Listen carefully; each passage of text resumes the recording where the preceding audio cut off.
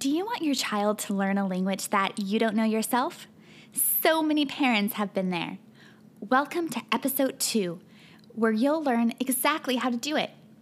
It's easier than you think. This is In Plain Language, presented by Malti the Blue Tiger Dual Language Children's Books.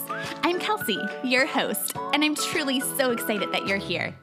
This podcast will bring you game-changing information on language, speech, and how we can help kids celebrate their one-of-a-kind voices in simple, easy-to-digest ways.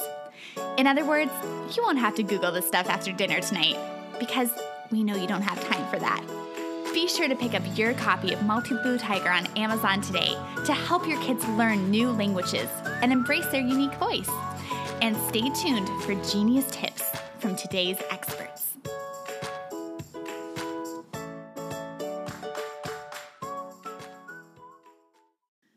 By now, you've probably heard about some of the incredible benefits of learning another language. So it makes sense that you want your child to be bilingual or multilingual. Georgetown University Medical Center researchers have found that people who speak 2 languages have more gray matter in areas of the brain responsible for attention and short-term memory. Related research has found that people who know more than one language may be able to better focus, multitask, and solve problems.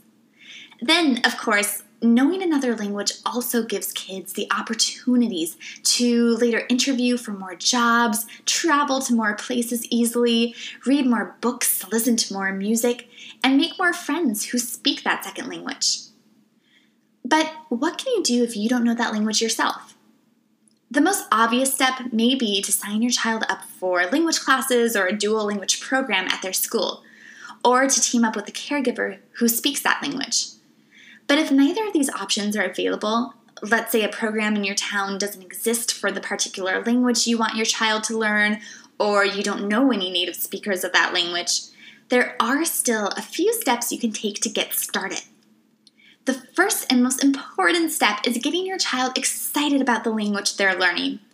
This can sometimes be tricky if the language isn't something that's offered at their school and they don't see any of their friends interacting with the language. But one way to work around that is to immerse them in the culture of a country whose people do speak that language.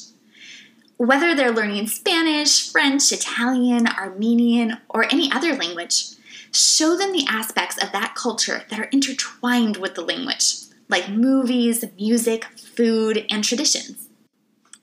For instance, while your town may not have a program that offers Italian lessons for children, it might have an Italian restaurant or even a museum that covers aspects of Italian culture. Show them that when they know another language, they can better participate in these beautiful parts of other cultures. This type of exposure is important for getting kids excited about learning language, says Clarissa Duskin, coordinator of English learners, recently arrived immigrant children and youth and translation services at St. Lucie Public Schools in Florida, and incoming president of the Florida Association of Bilingual and ESOL Supervisors.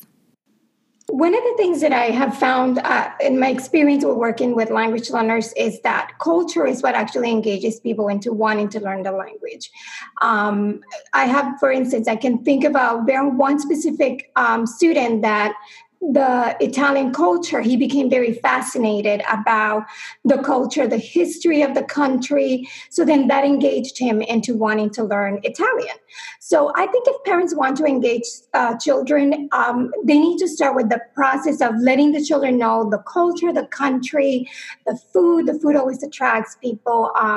The crafts, arts and crafts, those are things that usually engage children into wanting to know more about a country and, for instance, the language.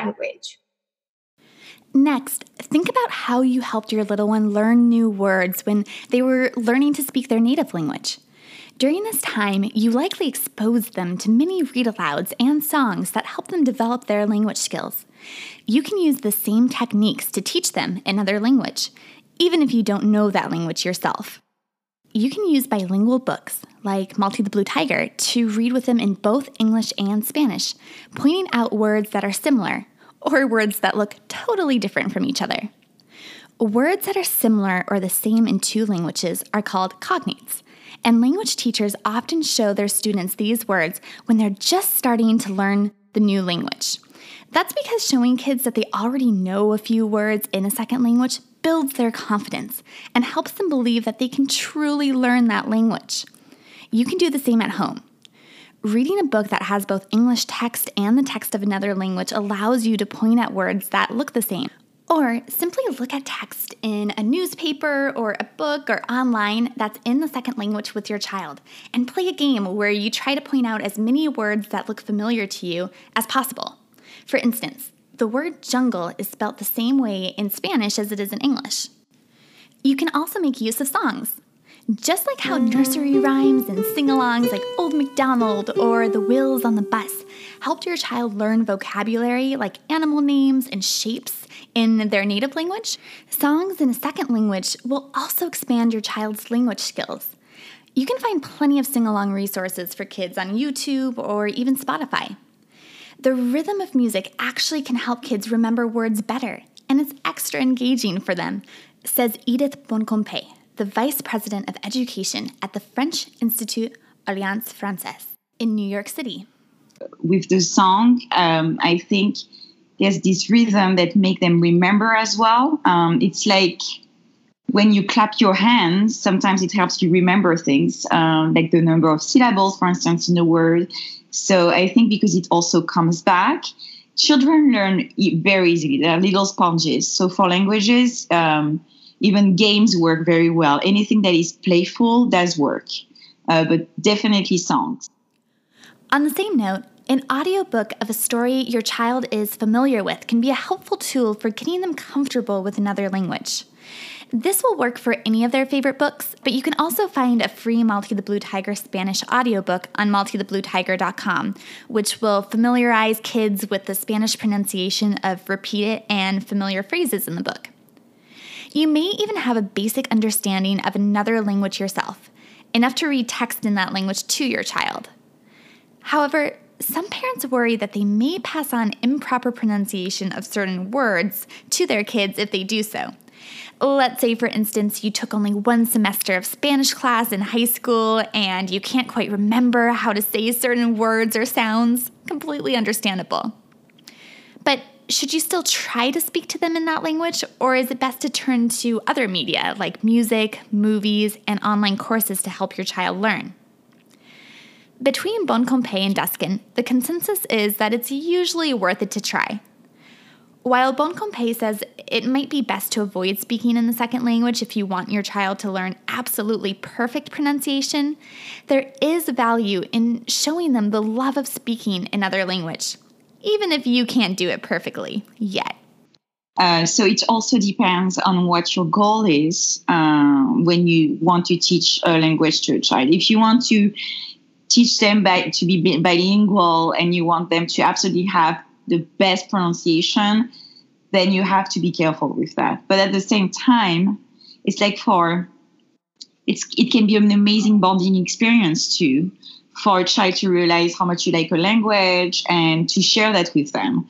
So I think that every attempt and every good attempt to try to interest a child in a language. I mean, I went to school in France and I was taught by French speakers, and most of them didn't have a perfect English accent, but I still had the love of another language. I still wanted to move to a country that spoke this language. Twice, actually. I lived in Ireland before. And so I think they shouldn't stop themselves from trying to share an interest with their child. It's a great idea to share your love of anything. It's either if it's cooking or it's a language, you should definitely do it. Your mistakes may even inspire your child and show them that they won't be perfect at speaking another language at first. And that's okay, says Duskin.